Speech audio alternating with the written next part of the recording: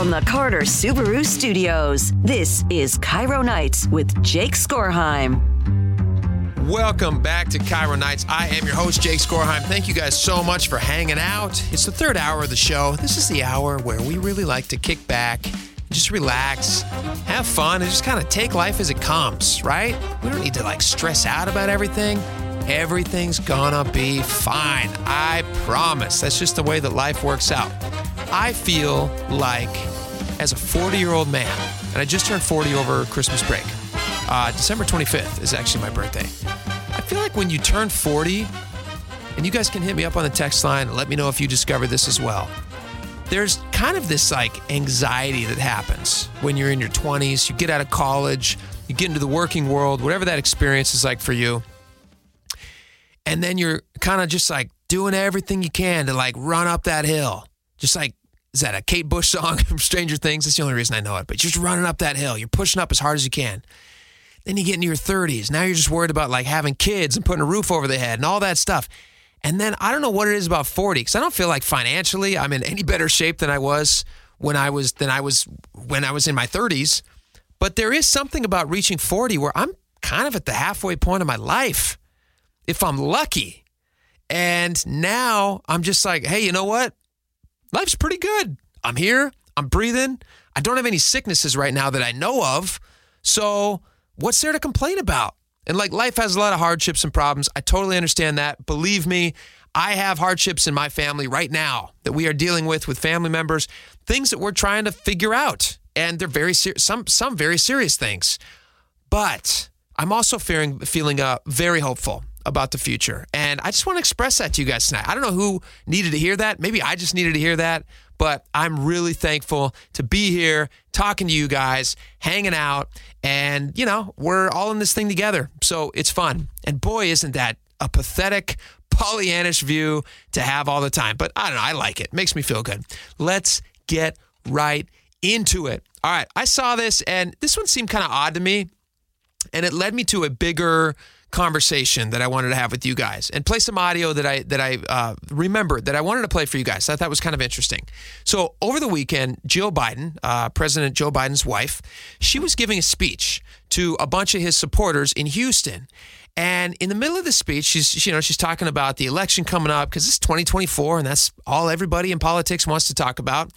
And again, we're not a political show, but I just found this interesting. And really more, it's feeding into this outlook I have about life right now. And so I felt I just felt like it kind of fit.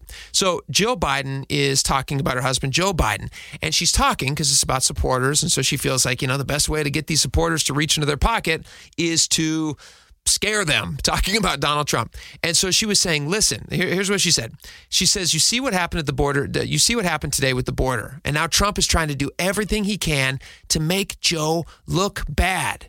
Even at the sacrificing lives of so many people just for his own political gain, she told donors to her husband's re-election campaign. I know it's early to start, but I want you to sort of think after you leave tonight that yes, I am committed to a democracy, and yes, I'm going to fight as hard as I can and not let anything like 2016 happen again. Now, I don't know where you guys come down politically, and quite frankly, I don't care. I really don't. You could be the farthest left person or the farthest right person.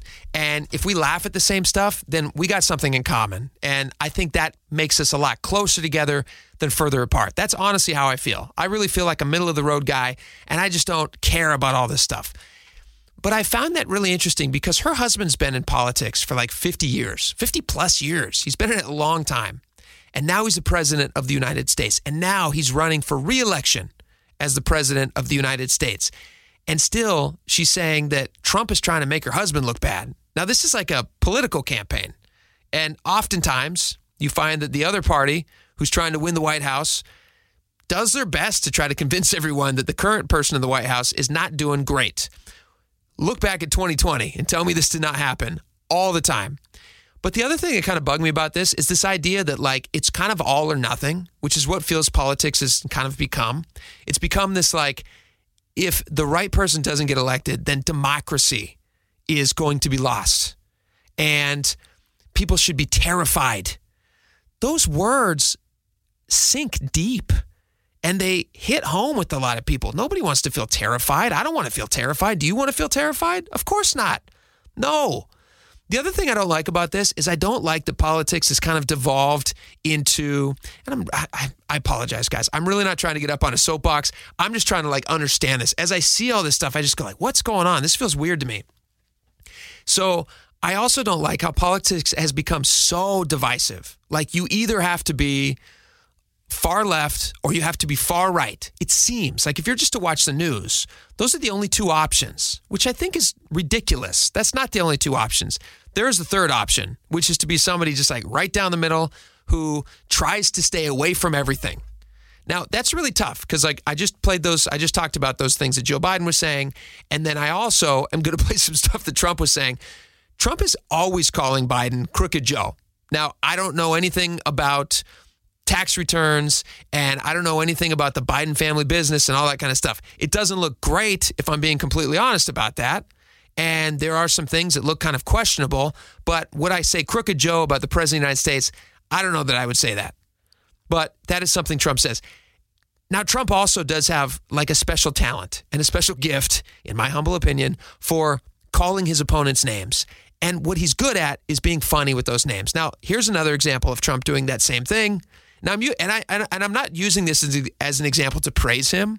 I'm actually using this as an example to say, like, yes, it's kind of funny, but it feels ridiculous, and I don't like this. So I don't like when Biden's side does it, and I don't like when Trump does it either, honestly. Now, this is Trump talking about Chris Christie. This is back in August of 2023, and he said some not nice things about Chris Christie when he was still a candidate. No, he's eating right now. He can't be bothered. Sir, please do not call him a fat pig. That's very disrespectful. Don't call him. See, I'm trying to be nice. Don't call him a fat pig. You can't do it. You can't do that. So now, because you're not allowed to do that, and therefore we're not going to do it, okay? We want to be very civil, right? You're not allowed to do it, therefore we're not going to do it, okay? That's my horrible Trump impression. Okay, so all this name calling and all this kind of stuff. Because I'm feeling kind of thoughtful tonight, it did make me think as I was reading this Joe Biden stuff and I'm remembering Trump stuff. And yes, like those are going to be the two guys and you're going to have to make your decision based on those two guys. You could vote for a third party candidate. You could vote for somebody like Robert F. Kennedy Jr., who is, more libertarian and is trying to run as an independent. He's not going to win. Obviously, he's not going to win. But it did remind me, a few years back, there was a guy whose name is Charlie Munger. Do you guys remember who Charlie Munger is? He was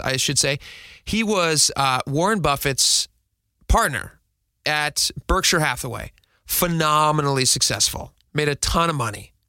And not only was he phenomenally successful in business, because he was a billionaire, and he did very, very well, but he lived a pretty healthy life. He must have, because he lived to be 99 years old. He was born in 1924. He died in 2023, just shy of being 100 years old. He died, I think it was late November of 2023. He was also successful personally. He was married to the same woman for over 60 years. They had 5 kids, and he was on CNN just a couple years back. And he was being asked on CNN about politics and how he weathers some of these storms. Now, I think this is before Trump was even elected president. So this is a couple years back. And Charlie Munger, by the way, leaned right. He was definitely somebody who leaned more right. But he really looked at himself as a guy who was kind of down the middle. And he made his political decisions, I would imagine, based on individual issues. But the guy was very, very level-headed. And since he's 99 years old when he passed away, he also came from a different era. But he was asked by CNN about the state of politics in America. And I thought his answer was really interesting. So I just want to play that for you guys. Let's talk politics. People know. I also really like learning things from people who've been successful. So when I look at the guy who died a billionaire, who had a happy marriage for more than 60 years and had 5 kids who all seem to really adore him, then I'm happy to take advice from that guy. Let's talk politics. People know that your leanings are a little bit more to the right than Warren Buffett's. That's big right. Election next year. Are there any announced Republican candidates that you feel comfortable saying you would support? I don't pay huge attention to politics. It's not a field that I think plays to my strength, and so I tend to just endure whatever politicians come into power, and some I like better than others. So there's no one. I'm not a big political activist. I'm going to pause it right there. I think that's a really smart way to look at things. I'll play the rest of this clip in just a second. But he says he's like, politics doesn't really play to his strengths. And to be honest, politics does not play to my strengths or my interests or my interests. So I tend to avoid it. But I do think his word endure is a good one, because people get so fatalistic about politics these days, and I just don't understand it. I've been working in radio and in the news industry, I guess, for like the better part of 16 years. And there's been a lot of people elected and then a lot of people who go away. And people really seem to make the argument every time somebody's in the middle of an election, it's either this or everything's not going to work. And now that I've seen some of this, like enough of this, I know that that's not true. And I know that you guys who are listening, a lot of you are much, much smarter than I am. So you know this to be true as well. Look at Washington, even if you're not necessarily rooting for a specific candidate, what do you think are the biggest problems in Washington right now? Because I think a lot of business leaders and a lot of average Americans think that Washington is a significant roadblock. I liked it better when it was a more bipartisan place. Mm-hmm. You got to remember that I lived through the era when we did the Cold War as a bipartisan activity. Right. And the Republicans and Democrats stood shoulder to shoulder and so forth. I like that better. I don't like this extreme partisanship we have now. Do you think that there's any chance that that changes, or this is just the way it's going to be? There's always some chance that things will change, and it can get either better or worse. Well, again, that's that recording. That was an interview that Charlie Munger did. He's passed away now, but that's an interview he did about 7 years ago. I would say that it got worse. It has since gotten worse in politics.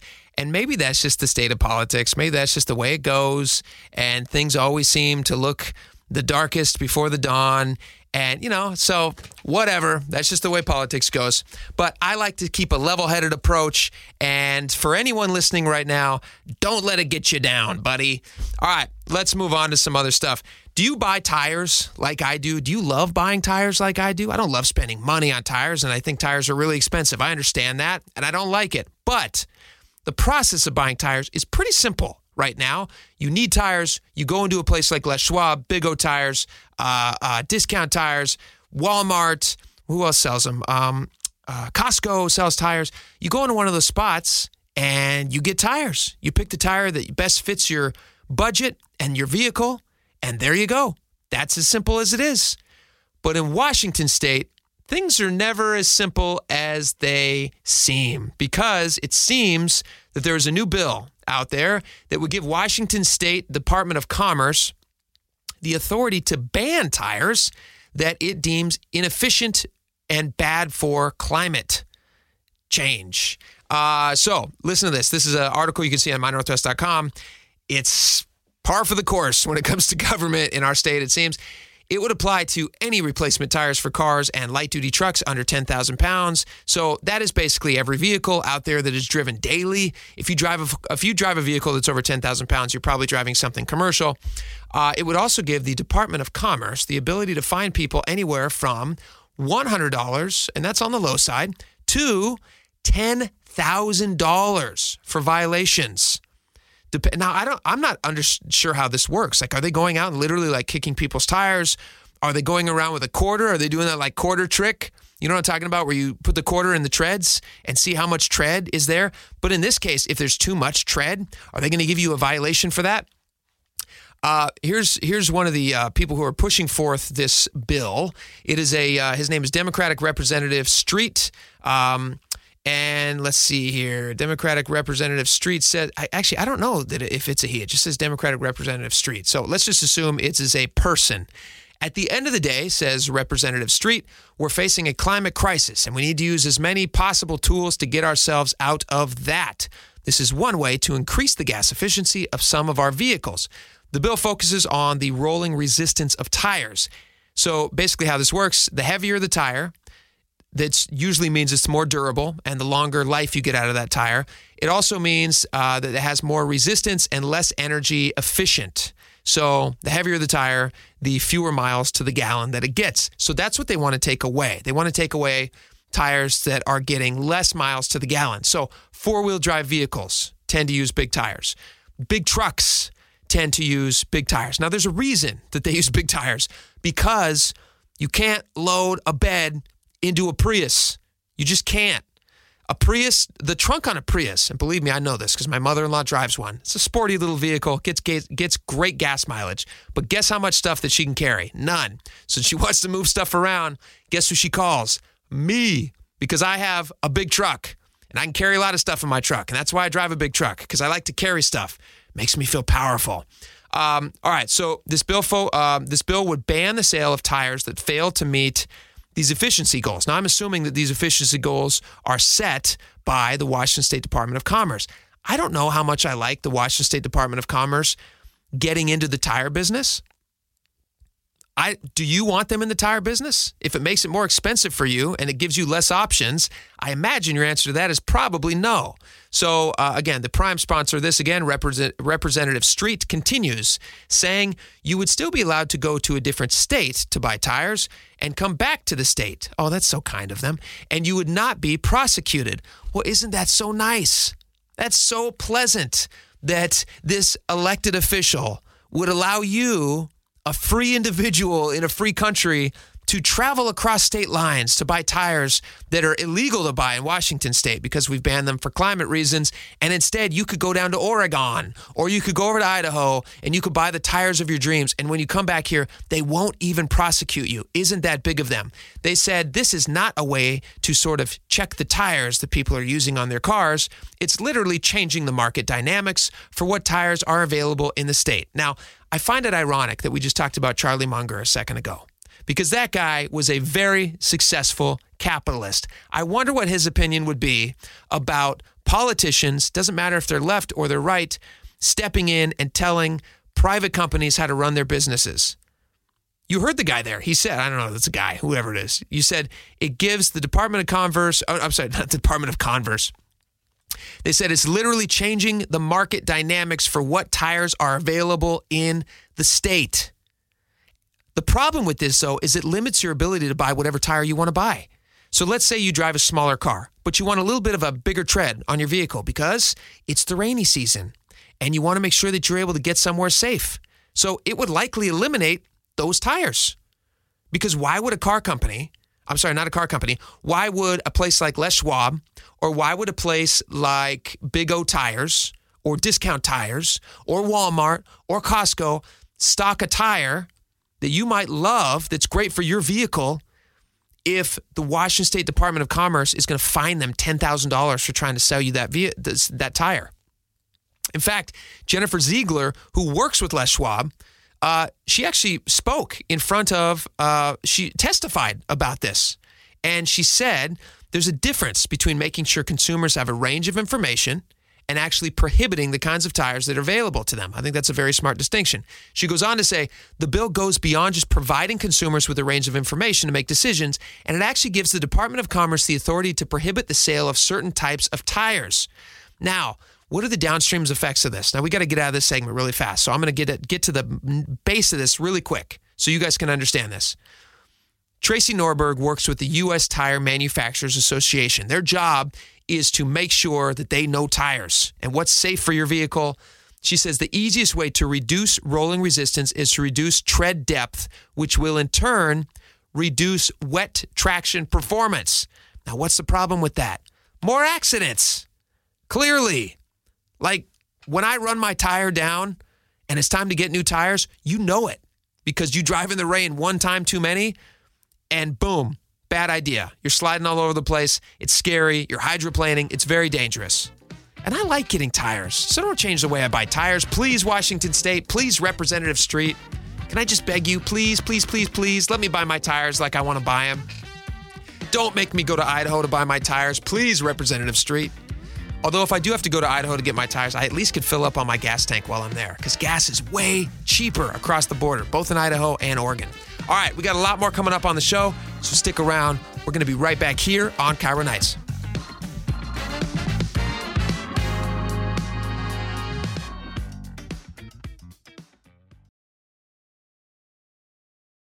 You're listening to Cairo Nights with Jake Skorheim. Welcome back to Cairo Nights. I have a very special guest on with me right now. Do you guys remember about, let's see, it was the last election cycle when we were talking about this. I guess it would be the off election year, but it was when we were talking about Prop 1, and it was the Renters' Bill of Rights in Tacoma. And that basically was passed, and it gives renters a whole lot of rights.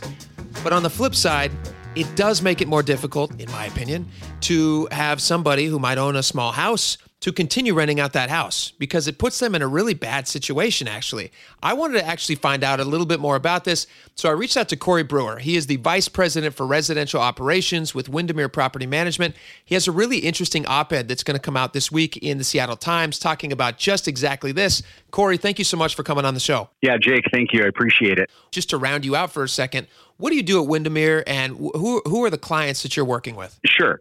You mentioned the small rental property. Those are almost exclusively our clients here. We call them mom and pop landlords. We manage about 2,000 properties locally, and almost every single one of them is owned by a different client. So truly your individual small housing providers. Gotcha. So when this Renters' Bill of Rights passes in Tacoma, what are you guys thinking? Yeah, well, the interesting thing about that is it barely passed by, I think it was right around 500 votes or something like that. So one of the slimmest of margins. That's right. It's very tight. It's very tight. That package was basically a combination of most of the things that the city of Seattle has done over the past 5 or 6 years, one piece at a time. Tacoma just kind of bunched it all up and went ahead with all of it in one shot.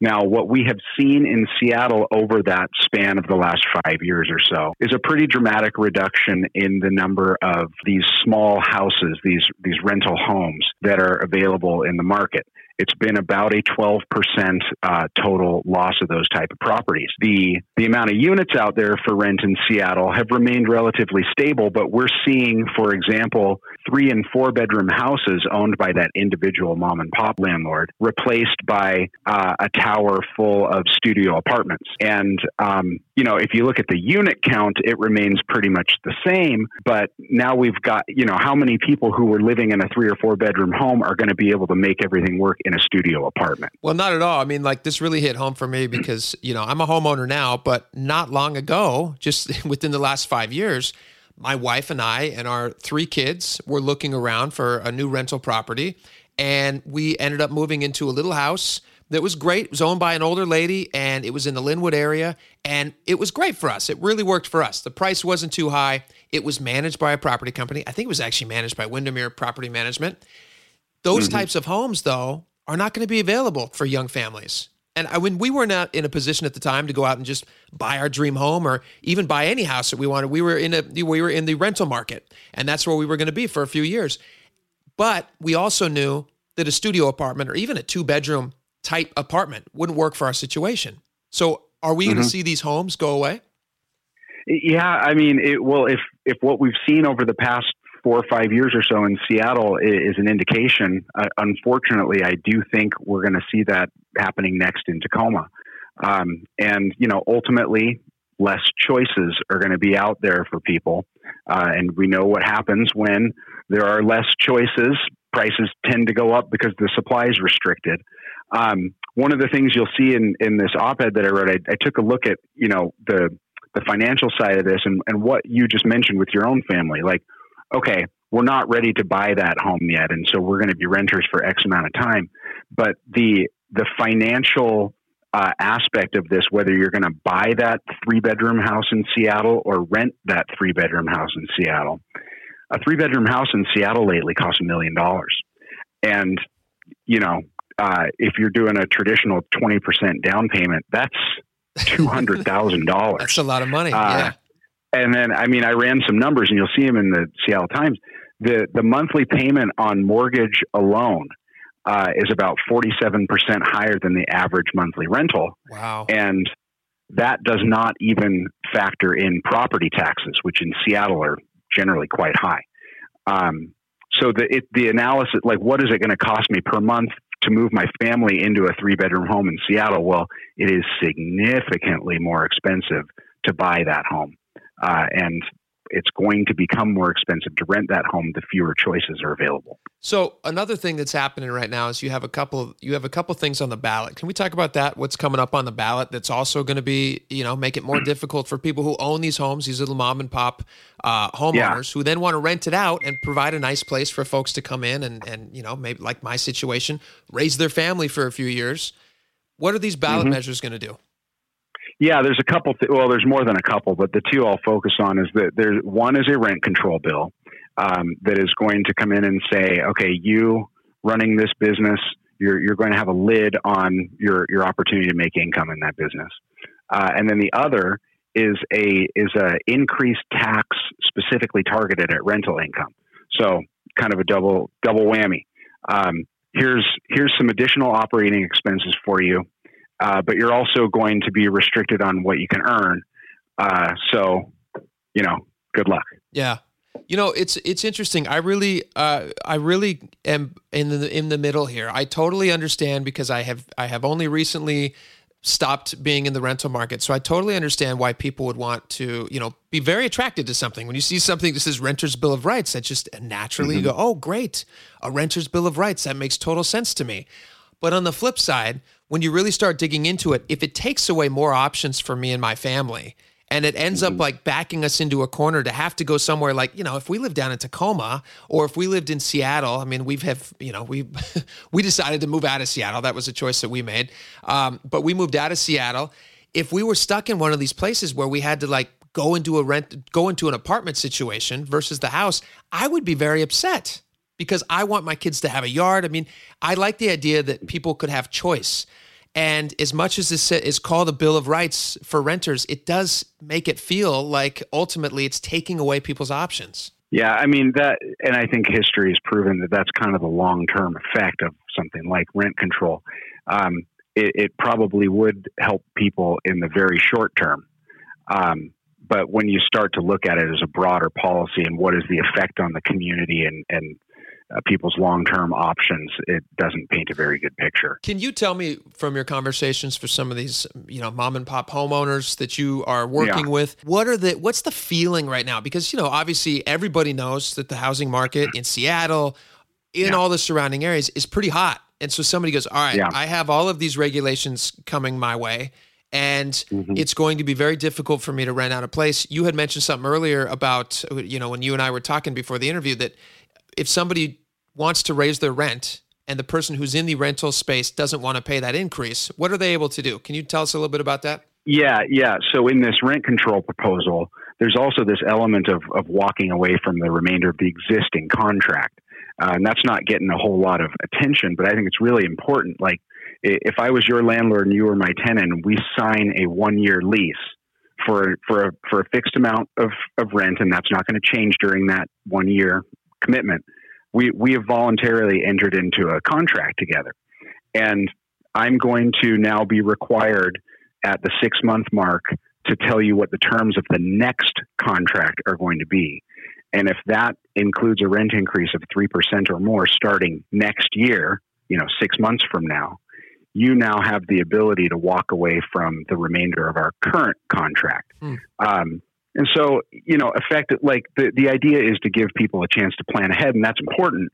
But at the same time, it essentially takes that contract that we signed and it makes it not worth the paper that it's written on. And so what was the point of signing a lease in the first place? Yeah, which gets back to my original question, which is when you're talking to these mom and pop homeowners, if they're looking at all these regulations, why would they keep a house in an area like this to rent out? Yeah, when they could sell it, like you said, houses are three-bedroom houses in Seattle go for $1 million and they get snapped up like that. So why would somebody hold on to that?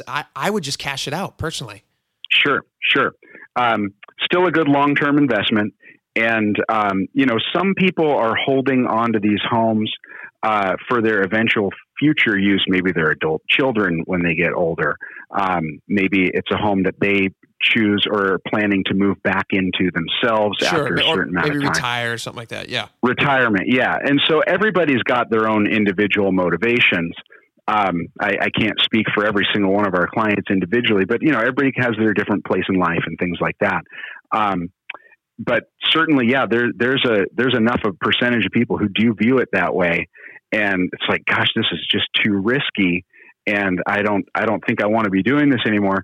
And the other point I'll make is that a lot of these people have historically done it on their own, right? Like they own and operate their own rental housing, and they do the repairs on their own, and they write the leases and everything. Now we see a lot of those people under a more complicated regulatory environment seeking out a professional property manager like my company. Yeah.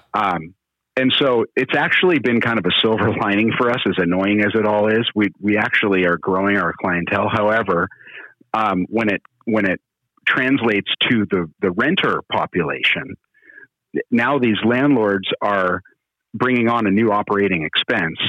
And ultimately, I think that probably drives rents higher.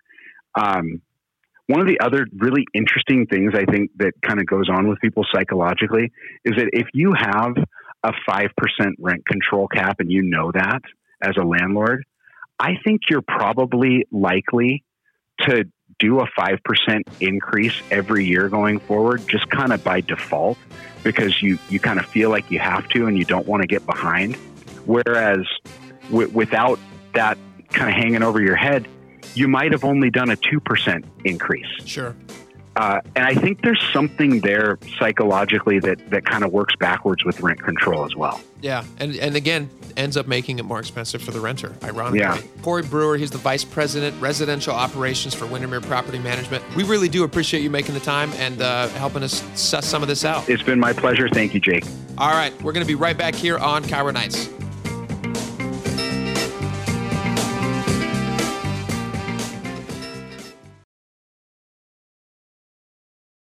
You're listening to Cairo Nights with Jake Skorheim. Welcome back to Cairo Nights. I hope you guys have been having a wonderful night. This has been a really fun show. I felt like maybe we were a little extra talky tonight. We do a lot of interviews generally on the show, but for whatever reason tonight, it really felt like we were able to kind of get deep and just chat and have fun.